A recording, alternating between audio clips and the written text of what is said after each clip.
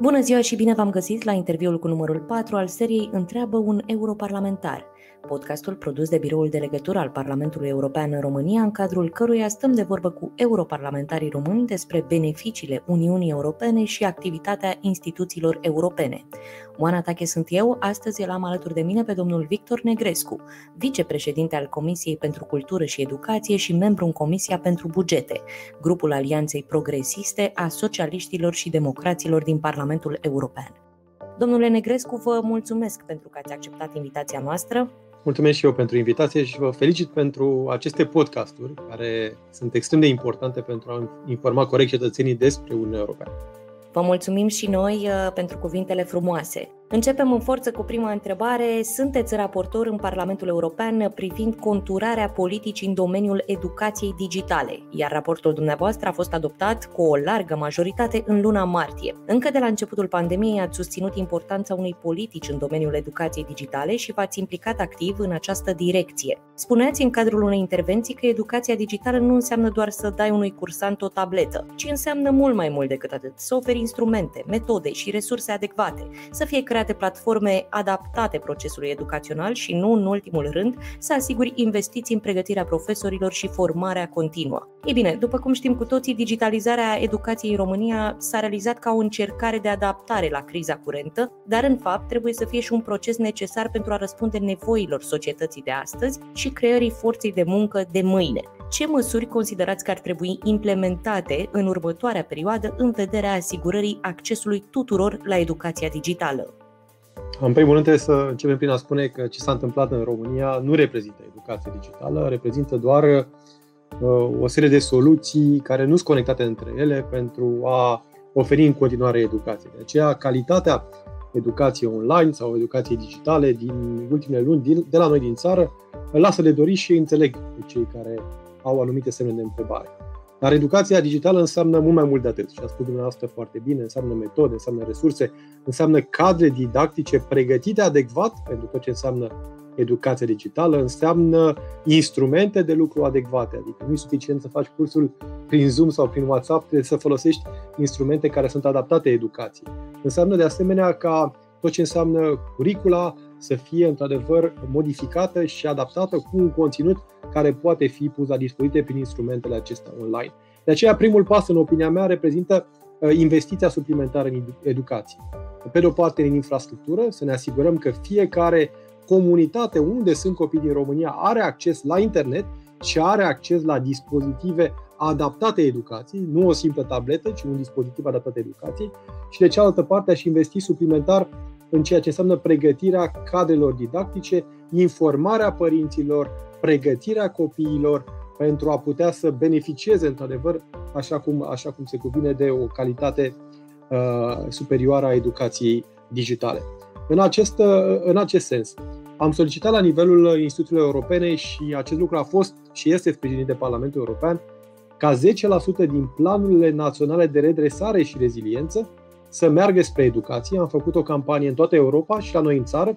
Sperăm să rămânem cu 10% din planul național al României pentru educație, pentru că fără investiții este foarte complicat să ajungi la nivelul dorit. Și nu în ultimul rând aș menționa aici că este absolut primordial ca în perioada următoare să folosim resursele europene pentru crearea unei platforme educaționale pentru elevi și pentru studenți. Așa cum au alte state europene, România nu are în prezent o astfel de platformă și acest lucru dăunează tocmai calității actului educațional și ar putea să fie făcut foarte ușor din bani europeni și dacă nu putem, vreau să vă spun că sunt state membre ale Uniunii Europene care oferă gratuit platformele lor. De aici ține de noi să luăm deciziile oportune, pentru că de educație, așa cum a spus și dumneavoastră, depinde modul în care vor arăta societățile noastre pe viitor și cred că trebuie să punem accent, inclusiv din bani europeni, pe zona aceasta de sprijinire a educației. Care considerați că este cel mai mare beneficiu al sistemului de educație și formare din România ca urmare a aderării României la Uniunea Europeană? Avem două componente. Pe de o parte avem recunoașterea diplomelor în spațiul european, ceea ce face ca munca prestată de un român sau de o companie românească să fie valorizată mai mult în spațiul european și să putem, de ce nu, să câștigăm resurse suplimentare datorită acestui lucru. De cealaltă parte avem resurse europene, fie programul Erasmus, care asigura mobilități și finanțări pentru școli, fie alte programe europene care au finanțat dezvoltarea infrastructurii, modernizarea infrastructurii școlare. Deci România este un net beneficiar din punct de vedere al educației ca urmare a apartenenței la Uniunea Europeană și trebuie să accelerăm acest proces pentru că sunt în continuare resurse semnificative pe care nu le accesăm și care ar putea să sprijine suplimentarea educației și dezvoltarea învățământului din România. Știm că negocierile privind cadrul financiar multianual 2021-2027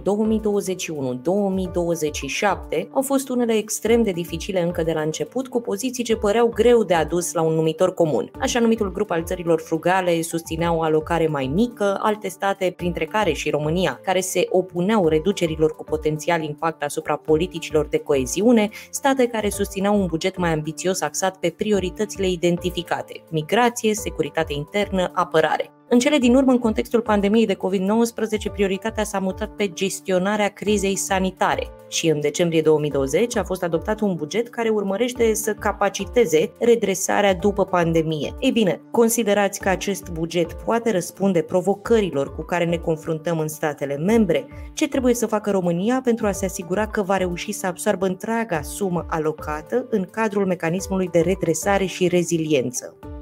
Eu cred că s-au alocat prea puțin bani pentru acest mecanism european de redresare și reziliență. Vorbim de 750 de miliarde, în timp ce Statele Unite până acum a accesat aproape 2000 de miliarde pentru sprijinirea redresării. Și comparăm și cu alte state, alte regiuni și, într-adevăr, Uniunea Europeană ar fi putut face mai mult. Dar este bine că avem aceste resurse financiare. Este important ca aceste resurse să ajungă cât mai repede la adevărații beneficiari, să avem reforme structurale, să vedem că se întâmplă ceva cu acești bani europeni. Pentru că am mai accesat și în trecut bani europeni și ar trebui, într-adevăr, ca efectele benefice ale resurselor europene să se vadă în economie, în comunitățile locale, în educație, în sănătate. De aceea eu cred că planul trebuie să fie rezultatul unui amplu consens, unei dezbateri naționale cu privire la reformele ce trebuie să fie făcute cu acești bani europeni. Ori, vă spun foarte direct, nu am avut această dezbatere națională. Și în continuare, planul concret, adevărat, nu este public și am atras atenția asupra acestor aspecte.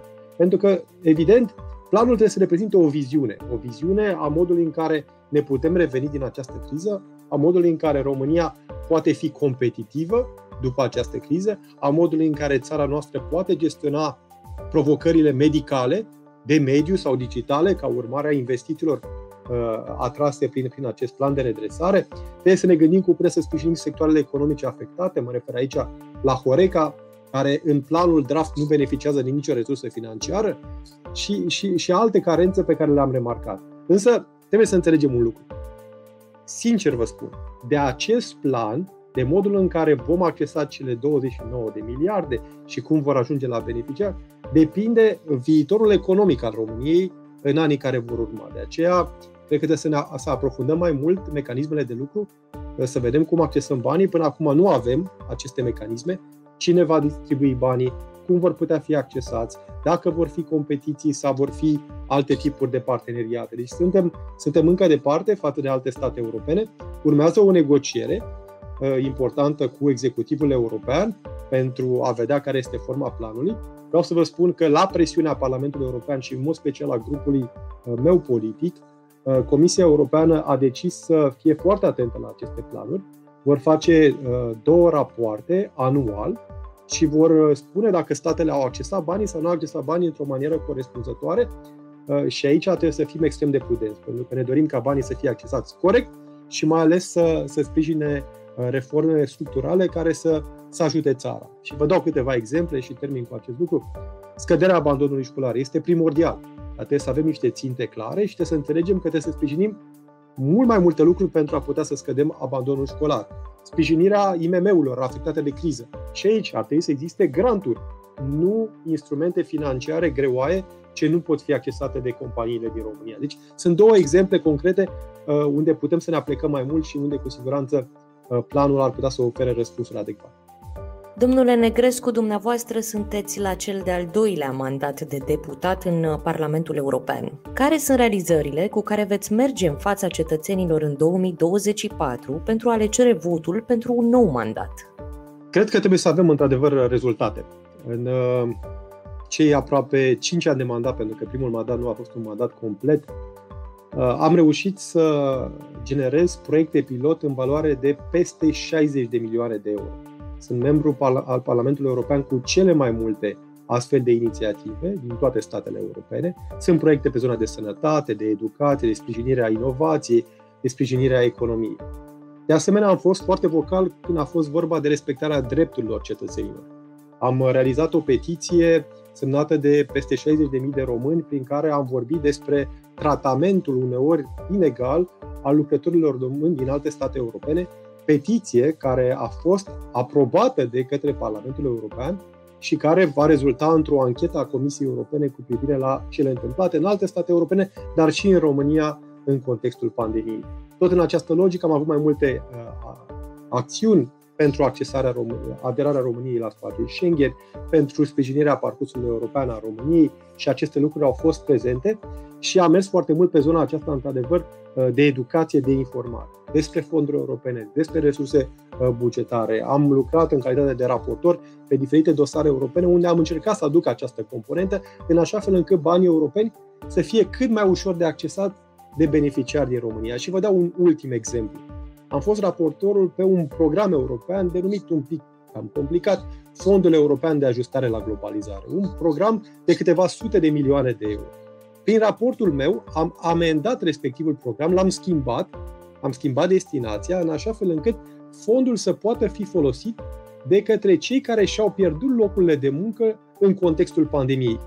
A necesitat un dialog, o negociere și cu executivul european și cu celelalte partide politice europene și am reușit să obținem lucrurile acestea. Deci e vorba despre chestiuni concrete. Acum, mai nou, mă lupt într-adevăr, cum am spus și mai devreme, pe zona de educație, 10% pentru educație din planurile de redresare, raportul pe educație digitală și sunt convins că acestea sunt doar câteva dintre lucrurile pe care le-am făcut și vreau să le fac mai departe cu cei care ne ascultă și îi invit cu această ocazie să-mi scrie pe rețelele sociale, pe mail-ul oficial al Parlamentului European, să aducem Europa mai aproape de cetățeni și România să o facem mai puternică și mai influentă la Bruxelles, acolo unde deciziile sunt luate. Așa cum spuneați, unul dintre punctele de focus ale dumneavoastră în viitorul apropiat, dar și în cel îndepărtat, rămâne educația. Vă invit în continuare să demontăm împreună un mit despre Uniunea Europeană. Există unele voci care susțin că Uniunea Europeană stabilește o programă de studiu pentru sistemul de educație din România, care va determina o pregătire mai slabă a elevilor români față de cei din alte state membre. Ce argumente concrete, respectiv ce exemple le putem oferi cetățenilor pentru a-i face să înțeleagă că o astfel de situație nu este reală, ci este doar o strategie de dezinformare folosită pentru a slăbi proiectul european? Este clar o dezinformare. În primul rând, fiecare stat membru are o completă autonomie în modul în care gestionează educația, în modul în care elaborează programele școlare și modul în care se organizează la nivelul fiecărui stat membru. De cealaltă parte, Uniunea Europeană însă ne oferă bani europeni, extrem de importanți. Avem universități care au accesat sute de milioane de euro pentru programe de cercetare. Avem universități care fac parte din rețelele europene, rețelele universităților europene. Avem școli care s-au modernizat cu bani europeni. Avem învățământul dual care a beneficiat de bani europeni substanțiali. Deci, iată, realitatea este total diferită. Contraponderea, aș putea spune, cu acest mit care circulă în România. De aceea e important să ne informăm, să întrebăm un europarlamentar, cum m-ați întrebat dumneavoastră pe mine astăzi, să întrebăm Biroul Parlamentului European sau celelalte structuri de reprezentare ale instituțiilor europene pentru a afla informația exactă. Pentru că, într-adevăr, și trebuie spus lucrul acesta, Uniunea Europeană îți oferă oportunități, însă ține de noi să profităm de ele, fie că este vorba de educație sau de un alt domeniu. Am povestit până acum despre instituțiile europene, realizările dumneavoastră, educație și planuri de viitor, însă aș vrea să povestim un pic și despre impactul Uniunii Europene asupra vieții de zi cu zi în ceea ce vă privește. Ei bine, cum arată o zi din viața dumneavoastră ca europarlamentar? O zi din viața mea înseamnă, practic, două lumi oarecum diferite, din păcate o spun. Avem realitatea din România și dezbaterea la nivel european și încercă să le îmbin. Practic, avem evenimentele de la Bruxelles, avem munca de zi cu zi pe comisii, redactarea de amendamente, dialogul cu partenerii europeni și de cealaltă parte avem acest efort extrem de important să aducem aceste informații la firul ierbii, să o traducem uneori, pentru că din păcate limbajul care este folosit la Bruxelles este uneori extrem de birocratic și de distant față de nevoile reale ale cetățenilor. Și practic ziua mea este împărțită între aceste două activități, uneori fiind și pe avion, uneori fiind și prin țară, călătorind, discutând cu oamenii. Și în sensul acesta, eu cred că trebuie să creăm mai mult o simbioză între aceste două lumi care ar trebui, într-adevăr, să fie mai similare. Pentru că eu cred că nu este vorba de distanță. Da? Bruxelles pare departe așa de România. Eu cred că ține de nevoia de a crea o comunitate europeană comună a valorilor, a dezbaterilor, a ideilor. De aceea cred că noua conferință privind viitorul Europei reprezintă un pas central în acest sens. Și mi-am propus, fiind membru inclusiv în comisia care se ocupă de afaceri constituționale, să facem în așa fel încât românii să poată participa activ la această dezbatere. Am făcut-o și când eram ministru al afacerilor europene, organizând mai multe dezbateri privind viitorul Europei și trebuie ca să încercăm să transparentizăm. Eu o spun un pic mai direct, să democratizăm viața publică europeană în așa fel încât participarea să fie una mult mai largă. Un europarlamentar, într-adevăr, are rolul acesta de a reprezenta și vocea României, dar trebuie să gândească, într-adevăr, și la dimensiunea aceasta a interesului comun. Eu cred că acest lucru reprezintă un element esențial și îmi doresc ca, de îndată ce trece pandemia, să intrăm cât mai mult în contact cu cât mai mulți cetățeni, în așa fel încât să implicăm în toate eforturile noastre. Dar un element, și termin cu acest lucru, care cred că e important de menționat. Pandemia ne-a oferit și oportunitatea aceasta de a comunica mai mult, online, prin rețelele sociale, prin diferite interviuri precum acesta și eu cred că trebuie să folosim astfel de mijloace pe viitor, în așa fel încât dezbaterea europeană să fie cunoscută de cât mai multe persoane și rolul nostru al europarlamentarilor este esențial în acest sens. Ați pomenit despre conferința privind viitorul Europei, conferință care își propune, așa cum spuneați și dumneavoastră, să aducă la oaltă atât cetățenii de rând, să-i numim așa, cât și șefii de state, membrii ai mediului academic, europarlamentari și așa mai departe, într-un proces democratic, participativ, complet transparent. Este un moment și va fi un moment extrem de important pentru ceea ce înseamnă Uniunea Europeană în viitor. Însă vă invit acum să mergem un pic în trecut, la un alt moment extrem de important în ceea ce ne privește pe noi, românii, și anume intrarea României în Uniunea Europeană.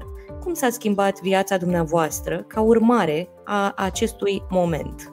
Eu am avut această oportunitate de a trăi în afara țării și când România nu era în Uniunea Europeană. Și am văzut diferență. Am văzut cum de fapt eram europeni, dar eram, la momentul respectiv, clar considerați cetățeni europeni de rang secund, pentru că nu aparțineam acestei familii comune europene. Și de îndată, într-adevăr, ce am aderat, am văzut că lucrurile s-au schimbat. Am intrat în acest club select al statelor europene care vor să aibă un parcurs comun, un traseu comun. Am remarcat cum banii europeni au schimbat la față multe comunități locale. Am remarcat cum faptul că am călătorit în alte state europene am putut să aducem înapoi idei interesante, dar în același timp această comunitate comună ne-a creat oportunitatea să ne promovăm și noi ideile, valorile, companiile, creativitatea și acest lucru este un lucru îmbucurător. Însă, trebuie să o spun foarte clar, aderarea la Uniunea Europeană a reprezentat un prim pas. Integrarea reală presupune un efort mult mai mare. Presupune conștientizarea drepturilor noastre, dar și a obligațiilor noastre în plan european. Presupune, așa cum a spus dumneavoastră foarte bine, ca în ședințele de Consiliu European să spunem ce vrem. Presupune ca în ședințele de Consiliu al Uniunii Europene, unde participă miniștrii, să spunem foarte clar ce ne dorim de la Europa. Presupune ca inclusiv noi, europarlamentarii, să fim foarte bine documentați, să putem negocia, dialoga ceea ce considerăm noi a fi oportun pentru interesul comun european și, în consecință, interesul cetățenilor. De aceea, e important pentru noi să trecem peste această etapă și această idee că suntem nou stat membru.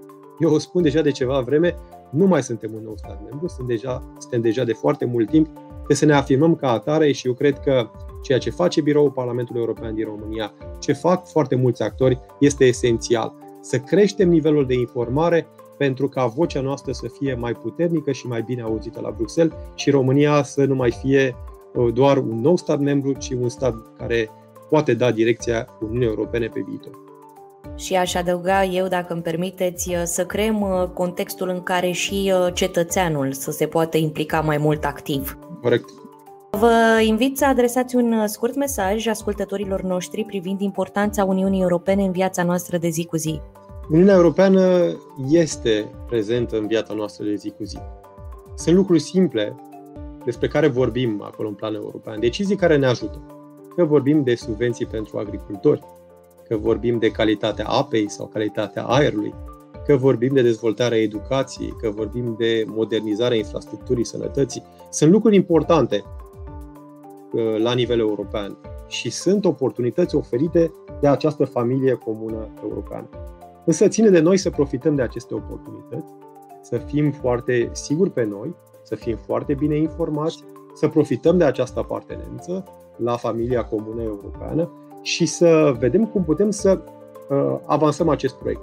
Pentru că Uniunea Europeană este clar un proiect extraordinar.